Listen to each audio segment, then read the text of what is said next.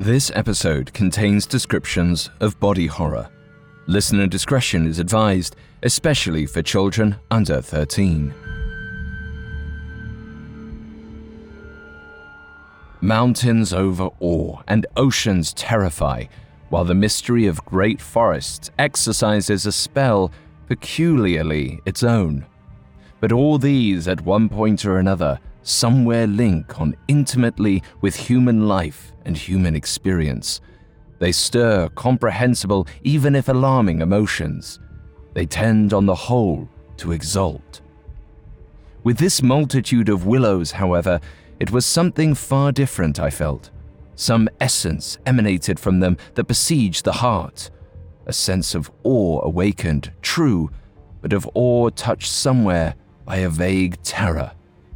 Their serried ranks, growing everywhere darker about me as the shadows deepened, moving furiously yet softly in the wind, woke in me the curious and unwelcome suggestion that we had trespassed here upon a world where we were intruders, a world where we were not wanted or invited to remain.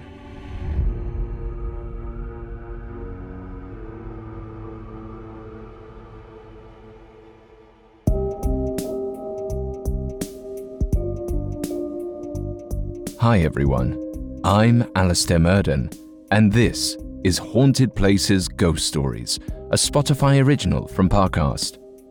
Ghost stories have arisen from every century and every corner of the world, from the streets of Victorian Whitechapel to the temples of Japan. Whether seated around the campfire or curled up with a pair of headphones, we return to them time and again to feel our skin crawl and our hearts race. Episodes of Ghost Stories are inspired by classic short stories from some of history's greatest authors. The following version is our own unique take. It may feel familiar in some ways and different in others. We hope you enjoy it. You can find episodes of Ghost Stories and all other Spotify originals from Parcast for free on Spotify or wherever you listen to podcasts. Today's story, The Willows, comes from British writer Algernon Blackwood. This novella was a favorite of H.P. Lovecraft, who described it as the greatest work of supernatural horror ever written. Like much of Blackwood's work, the tale is inspired by personal experience. The author took several canoeing trips down the Danube River in 1900 and 1901. I will tell this story as Seamus, an adventurer who enlists the help of a Swedish friend to guide him through the remote Danube delta between Vienna and Budapest. As the rapids drive them further from civilization, the men are alarmed to discover that something is waiting for them on a strange island. Something far beyond what any mortal man can explain. Coming up, we'll discover the dark secrets of the Danube River. This episode is brought to you by Anytime Fitness. Forget dark alleys and cemeteries. For some, the gym is the scariest place of all, but it doesn't have to be. With a personalized plan and expert coaching, Anytime Fitness can help make the gym less frightening. Get more for your gym membership than machines. Get personalized support anytime, anywhere. Visit AnytimeFitness.com to try it for free today. Terms, conditions, and restrictions apply. See website for details. The longest field goal ever attempted is 76 yards. The longest field goal ever missed? Also 76 yards. Why bring this up? Because knowing your limits matters, both when you're kicking a field goal and when you gamble. Betting more than you're comfortable with is like trying a 70-yard field goal. It probably won't go well. So set a limit when you gamble and stick to it. Want more helpful tips like this? Go to keepitfunohio.com for games, quizzes, and lots of ways to keep your gambling from getting out of hand.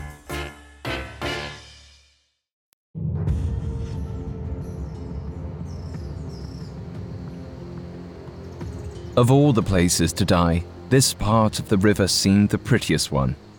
I repeated this thought to my Swedish friend, but Ulf just smiled the way he always did when I said something peculiar.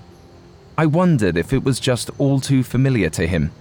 He charted these remote sections of the Danube for years, yet every time I saw him glance at the shore, I saw a kind of wonder and fear in his expression that I wanted to understand. Now I had my chance. We'd left the small river villages of Austria-Hungary in our canoe and headed toward the faded area of his map marked Sumpfer, or marshes. Both Ulf and the shopkeeper we'd purchased provisions from had warned me that the waters there were choppy and unpredictable. But that warning now felt like a vast understatement. A giant whirlpool was just up ahead. It looked like a beast that wanted to swallow our canoe. Its churning mouth opened wide to devour us, revealing jagged river rocks beneath the current, like teeth. And I had nothing to ward them off but my paddle. Ulf had once described the oar as a knife of sorts. Its job was to cut through the water so that our canoe could pass. If my oar was a knife, it was a blunt one. The current pushed us closer to the whirlpool's gaping maw, and I felt the canoe's hull wobble beneath us. I cursed my insatiable curiosity. I could have gone anywhere for an adventure. There were plenty to be had at home in London, and though it rained a lot, at least I wouldn't drown. The canoe tipped to the left, and I saw my future. I would be pushed out of this boat and swept off into the current. I prepared to meet my maker when I felt a strong hand on my shoulder hold me in place. Ulf held me with his right hand and carved through the water with his left as though his paddle was an extension of his arm. I could barely hear him over the roar of the water as he reminded me, "Just keep pushing, Seamus. We'll clear it in no time." Ulf had a way of convincing you that you were stronger than you were, and I would have been completely lost without him. To the untrained traveler, the marshes were a collection of small islands that seemed to change shape at will. Ulf had warned me of this, but he'd also assured me that the patches of land we found would be beautiful, more stunning and strange than anything I'd ever seen. I'd agreed to enter this churning maelstrom on that promise, but I saw no land, only rushing, white-capped water. Still, I pushed with every ounce of strength I had, buoyed by Ulf's encouragement. The water's grip was strong, but I did my best to be stronger. In the distance, I saw the faintest outline of a shoreline, a small island set in the middle of the delta. Ulf must have seen it too, because he let go of my shoulder to paddle with both hands. I followed his lead, though my arms burned as I fought against the current. The shore came up frighteningly fast. It was covered in willows. If we could grab a hold of their reeds as we passed, they would be our salvation from the rapids. But no matter how vigorously we paddled, we couldn't reach them. It was as if they were pushing us away. I heard a strange sound, unlike anything I had ever heard in all my travels. It was like a drum and a reed instrument at once, resonating through my body and shaking me to my core. I looked back at Ulf to ask if he'd heard it, but I could hardly hear my own voice over the wind. I doubted he could hear me either.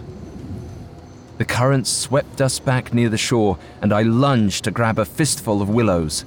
As my fingers seized the leaves, I heard the strange sound again. Yet now, it seemed to be coming from inside me. I tried to tell myself this was some trick of the wind and the roaring water, but I could feel the vibration, as if my spinal cord had been plucked like a violin string. I felt the leaves in my grip cut into my cracked hands, drawing blood, but I kept pulling, desperate to escape the river's current. We needed to seize our chance now, or it could be hours before we came across another island. We dragged our canoe onto land, pulling on clumps of willows as though they were rope. When I could feel the sand under my end of the canoe, I hopped out and helped Ulf pull it to shore. We stood on the bank and studied our surroundings. All around us, the marsh seemed to stretch on as far as we could see. The small island we stood on appeared to be the only solid land for miles. I presumed at first that the willows must have been growing in shallow silt, but they seemed so large that I couldn't help but think that their roots went far deeper than I knew. Ulf spoke first. "Land at last. Come on, up there looks good for the tent." He pointed in the distance, and I began to trek after him, but something made me pause. The blood from my hands still clung to the reeds. It looked, somehow, like it was being absorbed, like how a plant might drink water. I didn't like the way the willows moved. They didn't arch or snap in the wind. They undulated, as if someone I couldn't see was rustling them. It was entirely unnatural, and yet here there was nothing but nature. I thought of sharing my observation with Ulf, but I could see the relief on his face that we'd made it to land. He hadn't seen the willows breathe like I had. I envied him. When I'd planned this trip, I fancied myself an adventurer. I wanted to explore real forgotten territory, a place on Earth that had not been touched by humans for millennia. The marshes of the Danube fit the bill perfectly. There were no people here. It was empty. But that emptiness crept into me, along with that horrible sound. I was unnerved by the hostile beauty of this wilderness. I thought of how, when we were in the canoe, the land pushed us back, like it didn't want us here. I wasn't sure I wanted to be here either. Suddenly, Ulf pointed into the distance. Something just offshore was bobbing up and down in the water. From where we stood, it appeared to be a canoe. I raced toward it, and Ulf followed, jogging slowly behind me. He seemed almost apprehensive, which was rather strange for a great outdoorsman like himself. I'd never seen him show trepidation, but perhaps he'd found his own sense of disquiet in the willows. He cried for me to slow down, but I only ran faster. I couldn't help but feel drawn to the water. I saw the nose first, jutting out from between the willows. A horrid sound of alarm left my throat. I told Ulf to hurry as I tore through the reeds. It wasn't a boat that had been bobbing in the water. It was a man. Beneath his torn clothing, his skin was covered in scratches. His eyes were open wide, and his mouth was caught in a silent scream. Bloat and decay had pulled patches of flesh from his face, mottling his body a grayish green. There was one thing, however, that could not be explained by simple decomposition. In the middle of his chest was an indent the size of a shilling. It was a perfect beveled circle. Whatever had struck him there appeared to have cracked open his ribcage, to pierce his heart. That strange gong vibrated through me again. It rattled up a terrible memory. The only time I had seen the dead before this were frozen corpses on the trails of the Himalayas. My guide had told me this was the risk of standing still in the wilderness. Panic overtakes you, you long to sleep, and then you never wake again. I felt Ulf come up beside me, worry on his face. I leaned down to touch the corpse to prove I wasn't afraid. That horrible noise shook my mind again. The water churned and the silt slid beneath my feet. I reached desperately for Ulf's arm, but I fell into the water, crashing into the man's slimy form. I cried out in disgust and scrambled to my feet. Just as I pulled away from the corpse, the tide tugged it from the shore and back into the current. It floated out of sight with an almost supernatural swiftness, bobbing in the water until it suddenly rolled and disappeared beneath the surface. I told myself it was only nature taking its course, but I could not fight the pit in my stomach, the certainty that this was a message. Someone or something on this island wanted us gone, and if it liked, it could make us disappear. Coming up, Seamus discovers a different kind of death waiting in the willows. The CIA. They're the first line of defense for the United States, analyzing intelligence to thwart any possible threats and keep us safe.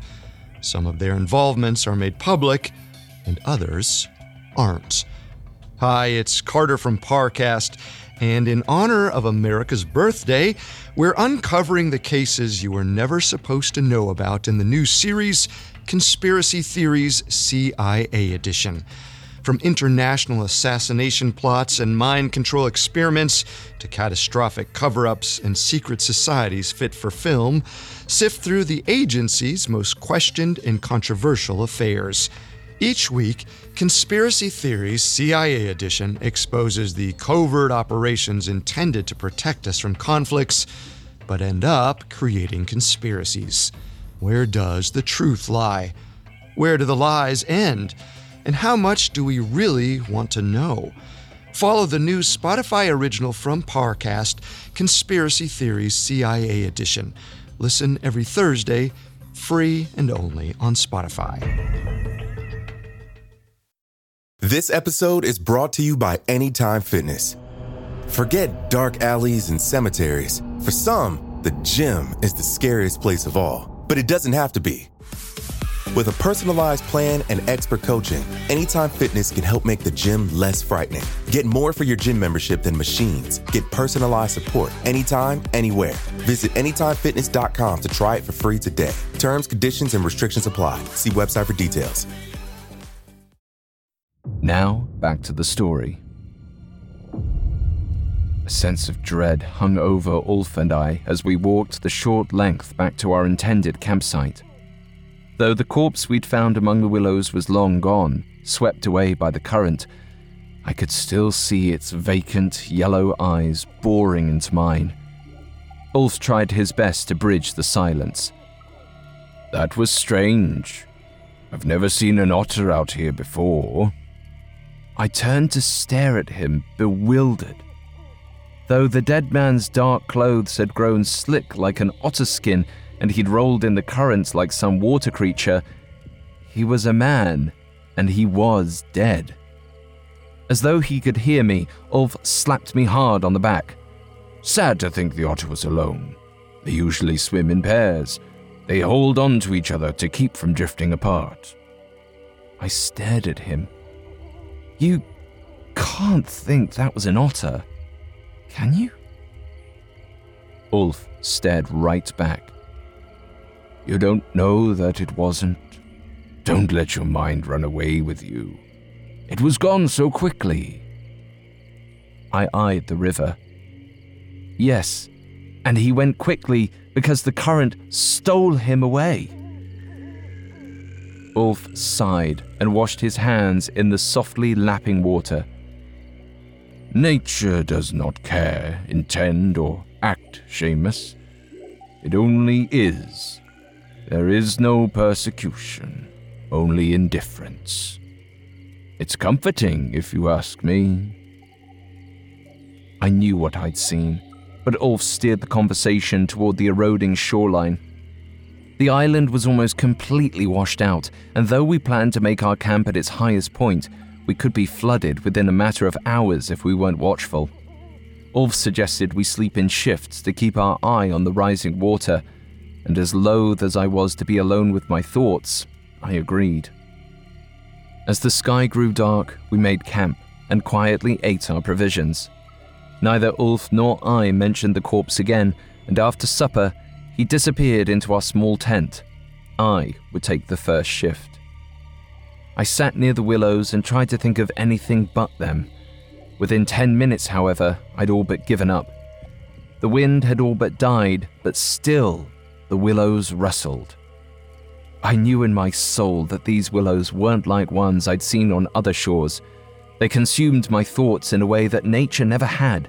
Those thin slivers seemed to be aimed directly at my body, like spears held by invisible spirits. I sat, tense, waiting for them to fly at me, waiting for them to hunt me down. I told myself a walk would clear the panic from my mind. Though the light was dim, I would still be able to spot any encroaching water in time to warn Ulf. But as I glanced at the shoreline, I was pleased to see that the water seemed to have receded. Our risk of drowning had diminished. But when I turned my gaze away from the water, what I saw defied reason. The willows were growing together. I swear I could see it. They grew far taller and far faster than normal plants did. And what happened next was even more improbable. They were bending together now, their fronds knitting into massive, horrible shapes. I realized that I was crouched low to the ground, hiding behind a ridge in the sand. It was as if some deep, primal part of my body had recognized this horror before my brain had the chance to catch up. I watched in terror as the willows undulated and changed, as if a giant, unseen hand was molding them into men with deadly intent. They looked not unlike Ulf. They stood tall, with broad shoulders and a clear torso, but the rest was muddled. Their face was hidden, formed into their trunks by a series of intricate nodes that looked nothing like human features. Their arms, shaped by foliage, extended all the way to the ground. Despite the fact that they had no faces, the way they shifted in place gave the impression that they were searching for something. They were frantic at first, then slow, probing. The wind swirled around them, rustling their fronds, and I wondered if they had some language that I couldn't understand. Then, they started to walk. They were fast, crossing several feet in half a second. Within moments, they were in the distance. I knew I had to get off this island, but first, I needed Ulf to see what I was seeing. That body had been no otter, and these were no willows. He needed to understand. I heaved myself up from the sand and sprinted to the tent. The wind was whipping around it, pressing down on the canvas with an unnatural weight. My legs started to shake, and I stumbled to the ground. Rather than fight against the force of the wind, I scrambled on hands and knees toward the tent. As my fingers clutched its front flap, I felt the prick of the willows against my back. Still, I rushed forward, bursting into the tent, and screamed for Ulf to wake up. Then, the wind around me stopped. The willow's deadly kiss retreated. I expected to see some look of shock on Ulf's face, but what I saw instead was grim resignation. I tried to utter out some convincing argument, but all thoughts left my head as I stared at the disheveled man before me. Ulf looked nothing like the calm, pleasant friend I'd come here with. I needed to fill the silence, so I did my best to explain. "We're not alone here. The willows aren't willows. They're..." My voice trailed off as I struggled to think of what they were. Already the image of them was fading from my memory, like the delta's silt through a closed fist. I tried to hold on, but my mind would not obey me. I gestured wildly, sputtering for an explanation, but no words came. Ulf cleared his throat and took over for me. Seamus, stop thinking about it. It bothered me that he could read my thoughts so plainly, yet he refused to understand. I tried again. "That corpse in the water, I don't think it's the first person to die here. I think something's out there in the willows. Several somethings. Perhaps they want to make more of them." Ulf laughed. There's no need to worry about numbers at a time like this. I stammered in my confusion. "Ulf, are you mad?"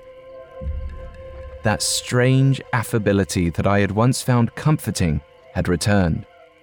Certainly not. I'm simply prioritizing. We must focus on getting rest and leaving this place. I wanted to scream at him, but Ulf's serenity was unshakable. He lowered his voice, eerily calm. Don't you see? We came here, and now we can't leave. We have no choice. We must wait for them to find another sacrifice. I will say this once, and then not speak of it again.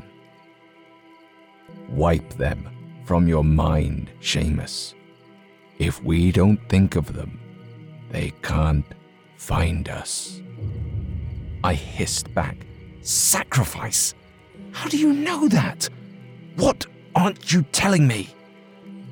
But Ulf only shook his head, laid back down, and told me to rest. I didn't understand the change in my friend.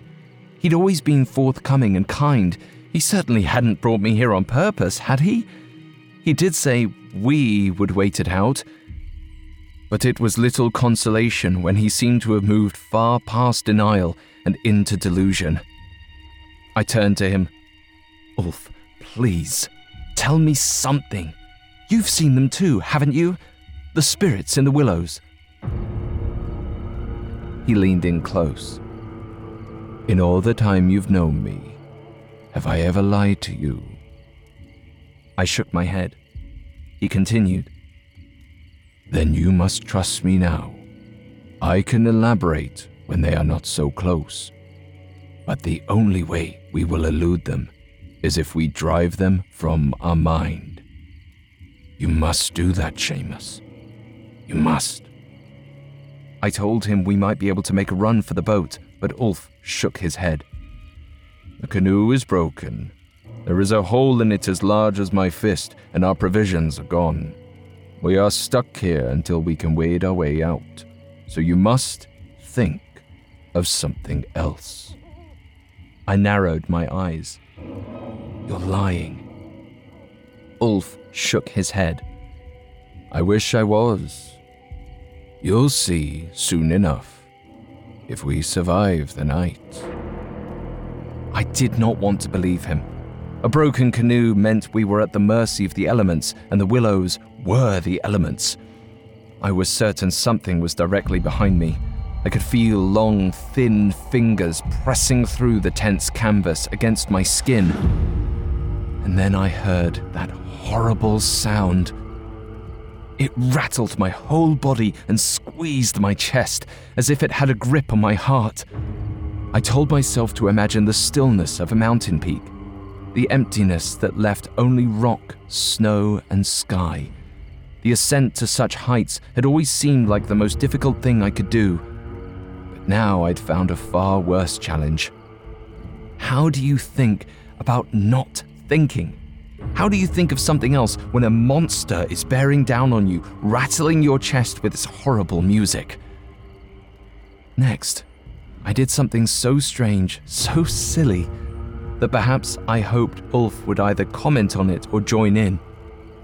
I had done it in my head before to suppress my fears on my travels, but never aloud.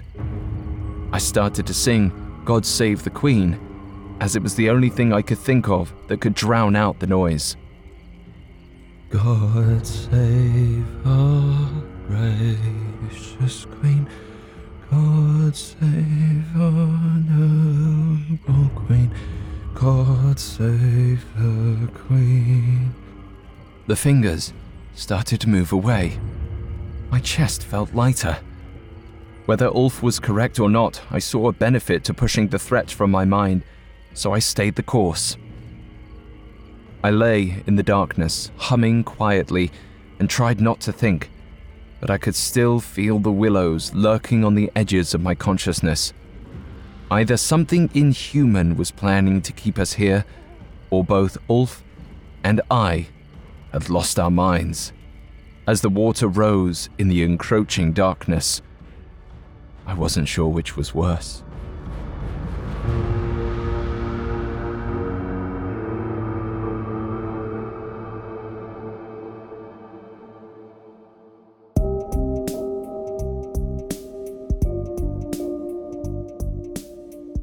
Thanks again for tuning in to Haunted Places Ghost Stories. We will be back on Thursday with the conclusion to our adaptation of Algernon Blackwood's The Willows. In the meantime, try not to think about it. You can find more episodes of Ghost Stories and all other Spotify originals from Parcast free on Spotify. See you on the other side. Haunted Places Ghost Stories is a Spotify original from Parcast. It is executive produced by Max Cutler, sound design by Russell Nash, with production assistance by Ron Shapiro, Trent Williamson, Carly Madden, and Travis Clark. This episode of Haunted Places Ghost Stories was written by Lil DeRitter and Jennifer Richey, with writing assistance by Amin Osman and Alex Garland, fact-checking by Audriana Romero, and research by Mickey Taylor. I'm Alastair Murden.